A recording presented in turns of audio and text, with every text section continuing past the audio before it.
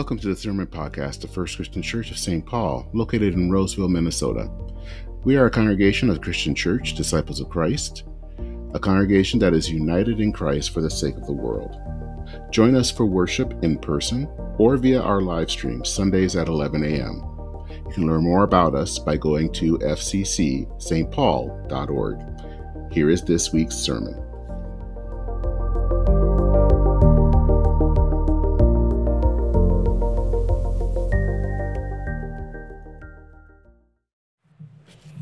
Our text this morning comes from Isaiah 9, verses 1 through 4, and then Matthew 4, verses 12 through 23, and you can follow along in your bulletin. And we'll read first from Isaiah. But there will be no gloom for those who were in anguish. In the former time, he brought into contempt the land of Zebulun and the land of Naphtali. But in the latter time, he will make glorious the way of the sea, the land beyond the Jordan, Galilee of the nations. The people who walked in darkness have seen a great light. Those who lived in a land of deep darkness, on them light has shined. You have multiplied the nation. You have increased its joy. They rejoice before you as with joy at harvest, as people exult when dividing plunder. For the yoke of their burden, the bar across their shoulders, the rod of their oppressor, you have broken, as on the day of Midian. And now from Matthew 4, 12 through 23. Now, when Jesus heard that John had been arrested, he withdrew to Galilee. He left Nazareth and made his home in Capernaum by the sea, in the territory of Zebulun and Naphtali, so that what had been spoken through the prophet Isaiah might be fulfilled. Land of Zebulun, land of Naphtali, on the road by the sea across the Jordan, Galilee of the Gentiles. The people who sat in darkness have seen a great light. For those who sat in the region and shadow of death, light has dawned. From that time, Jesus began to proclaim, "Repent, for the kingdom of heaven has come near." As he walked by the Sea of Galilee, he saw two brothers, Simon, who is called Peter, and Andrew, his brother, casting a net into the sea, for they were fishermen. And he said to them, "Follow me, and I will make you fish for people." Immediately they left their nets and followed him. As he went from there, he saw two other brothers, James, son of Zebedee, and his brother John, in the boat with their father Zebedee, mending their nets. And he called them. Immediately they left the boat and their father, and followed him. Jesus went throughout Galilee, teaching in their synagogues and proclaiming the good news of the kingdom and curing every disease and every sickness among the people. This is the word of God for all the people of God. Thanks be to God. Amen.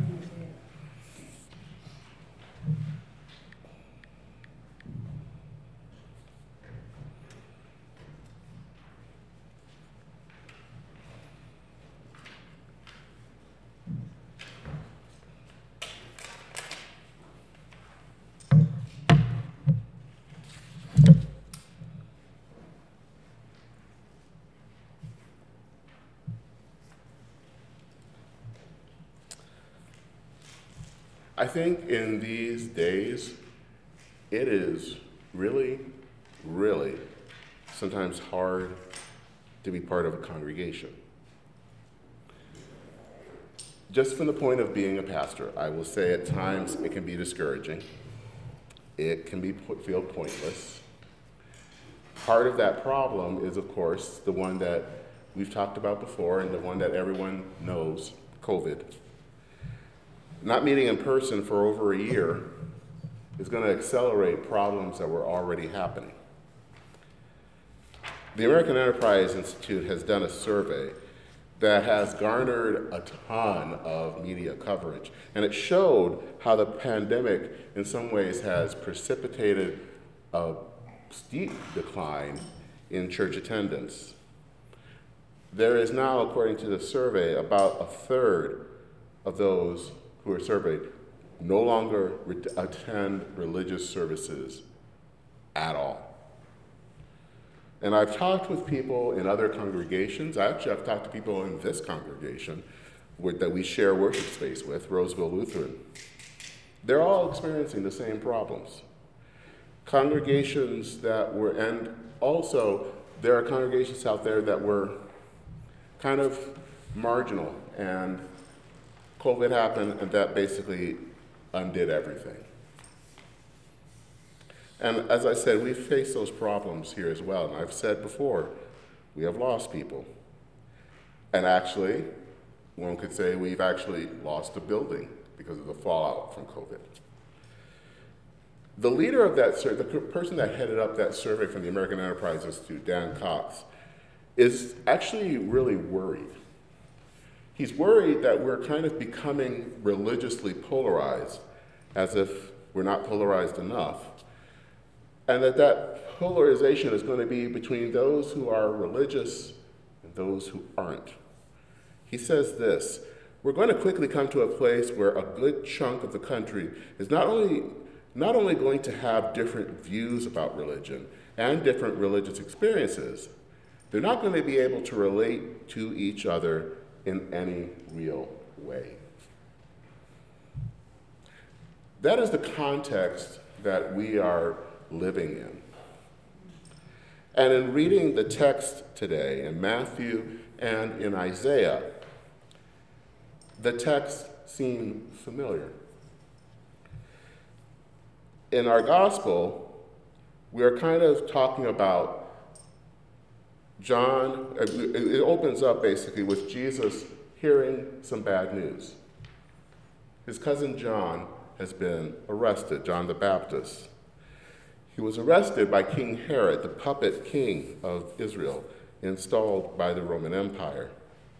The passage, especially these opening passages, is our reminder that Jesus lived in challenging times. He lived under a government that could be quite oppressive. And John ended up paying the ultimate price for calling the king to account for injustice. He lost his life. So Jesus is going away from Nazareth to Galilee, to the territory of Zebulun and Naphtali. Now, those two words don't seem to make much sense, but actually, it's important to know that those two are actually names. They're the names of two of Jacob's sons. And for those who don't know, they were two of 12 of Jacob's sons, which represented the 12 tribes of Israel. So there is some sense of what the reason why those names are listed. And we learn from Matthew, and Matthew actually is writing this to an audience that is Jewish, so they understand some of these things. He writes it in a way to say that this is to fulfill Scripture. And it harkens back to that passage that I just read in Isaiah. The region in that time, in Isaiah, was living in darkness because it was under the control of the Assyrians, a rival empire. And the passage was saying that there was going to be hope, even in this very dark time. And so now, in Matthew, the region is again occupied by a foreign power, this time Rome. And the scripture is telling us that this new light has dawned, and the new light is Jesus. And this new light now is beginning to share that, to spread the light around. This is where we see Jesus is walking by the seashore, and he calls his first disciples. He calls two sets of brothers, Peter and Andrew, and then James and John. And these were fishermen. Now, something you should know. They were fishermen probably not just for themselves. They were probably also under contract by the government, because a government and an empire and a nation has to eat. So they were under contract to, get fish that would go to market and would feed the people. So in this case, Jesus is telling them, you're not going to do that anymore. I'm asking you, instead of fishing for fish, is to fish for people. So they leave all of that behind and follow Jesus. And the passage is interesting because it uses the word immediately. Actually, it uses it twice. They wanted to get the point across. They left everything to follow Jesus. And what they left, they using that word is trying to tell you how important it was that they were leaving everything that they had behind. Their profession and their family, everything.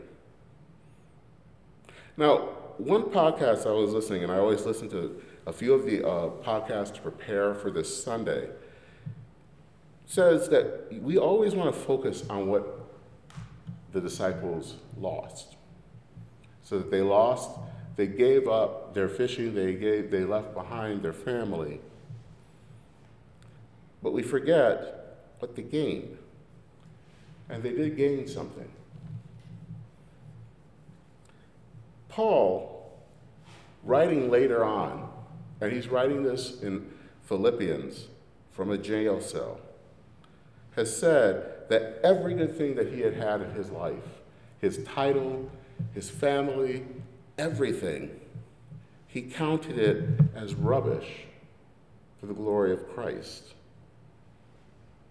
Actually, he didn't say rubbish. It was probably a word that I cannot say here in Sunday worship. But the point is the same. He lost things, but he didn't consider them so important. What he gained was Jesus. Now, this congregation is in what I have heard called a season of low tide. We are living in some ways, and I think sometimes our culture, in the land of Zebulun and Naphtali, where things seem dark, where there is seemingly death. And yet, there is life. There is life that comes from the gospel, that is Jesus Christ. And I believe that if we have that light, the light of Christ, we can't lose. But the question is, how do we as a community live in this time? How do we live in a time when it seems hopeless and when it seems really when the tide has gone out? A friend of mine, fellow disciple pastor Doug Skinner, loves to share readings that he has read over the years, and he shared this one this past week, and I had to tell him, to be honest, that I was going to steal this for Sunday worship. And he shared this quote. It's a quote from a pastor, Martin Lloyd-Jones. He is the pastor of Westminster Chapel in London. And he wrote this actually back in the 80s. And it's important to know, of course, in the UK and in Europe, if you're kind of talking about churches and what the challenges they're facing, they have faced those challenges actually decades before we have. And he shared something about what it means to be church in a very challenging time. And this is what he says. If you look back across the history of the Christian church, you immediately find that the story of the church has not been a straight line, a level record of achievement. The history of the church has been a history of ups and downs. And when you read the history of the past, there have been periods in the history of the church when she has been full of life and vigor and power. And when you read those tremendous periods of life and vigor, what you notice is that these glorious periods of revival and of reawakening have often followed periods of great drought, great deadness, apathy, and lifelessness in the history of the church. In every case, as you find these great peaks, you will find the troughs. you will see that the church has many times been as she is today, counting so little in the life of the world and society, so lacking in life and vigor and power and witness and all that accompanies it. You will find that has happened many and many a times before. There have been the same desperate, urgent need as confront us today. And then, after that, has come this mighty uplift, this outpouring of the Spirit of God. And my friend, Doug Skinner, describes in his own words how we as a church should live in this time. And this is what he says. Of course, I would welcome a fresh move of the Spirit of God blowing through the corridors of the churches I know and love and the denomination of which they are part, stirring us from decline to growth, from fear to faith, from apprehension to anticipation. But I know we don't control the times and seasons which the Father has fixed by his own authority. But this doesn't mean that there is nothing for us to do. We can pray, we can preach, we can break bread and bless the cup of remembrance, promise, and presence. We can gather with the faithful remnant to witness and to serve. And because I know that the darkness will not overcome the light, that the gates of hell shall not prevail against the church, and that Christ is building, I will not lose heart. So even in this time, in this period, when fewer and fewer people are coming to church, we are still called to be fishers of people. The call still remains, even if the times have changed. There are still those little sparks of light that are happening all around us. Sparks where we see God at work. I said earlier that we have lost people, but we've also gained people, both in person and online. And as a friend noted this week as we were having coffee, there are people in our community that are hungry for a place like this, that can be a place, a small community that is diverse, that is inclusive, and that is seeking to live out the gospel both in word and in deed. So even as we exist and live in this land of Zebulun and Naphtali, we will continue to gather as church, where the good news of Jesus is preached, where we break bread, where we drink from the cup, where we pray for each other and for the world, and where we serve our sisters and our brothers. In this time of the low tide, we continue to be faithful because the people who are living in darkness have seen a great light. Thanks be to God. Amen.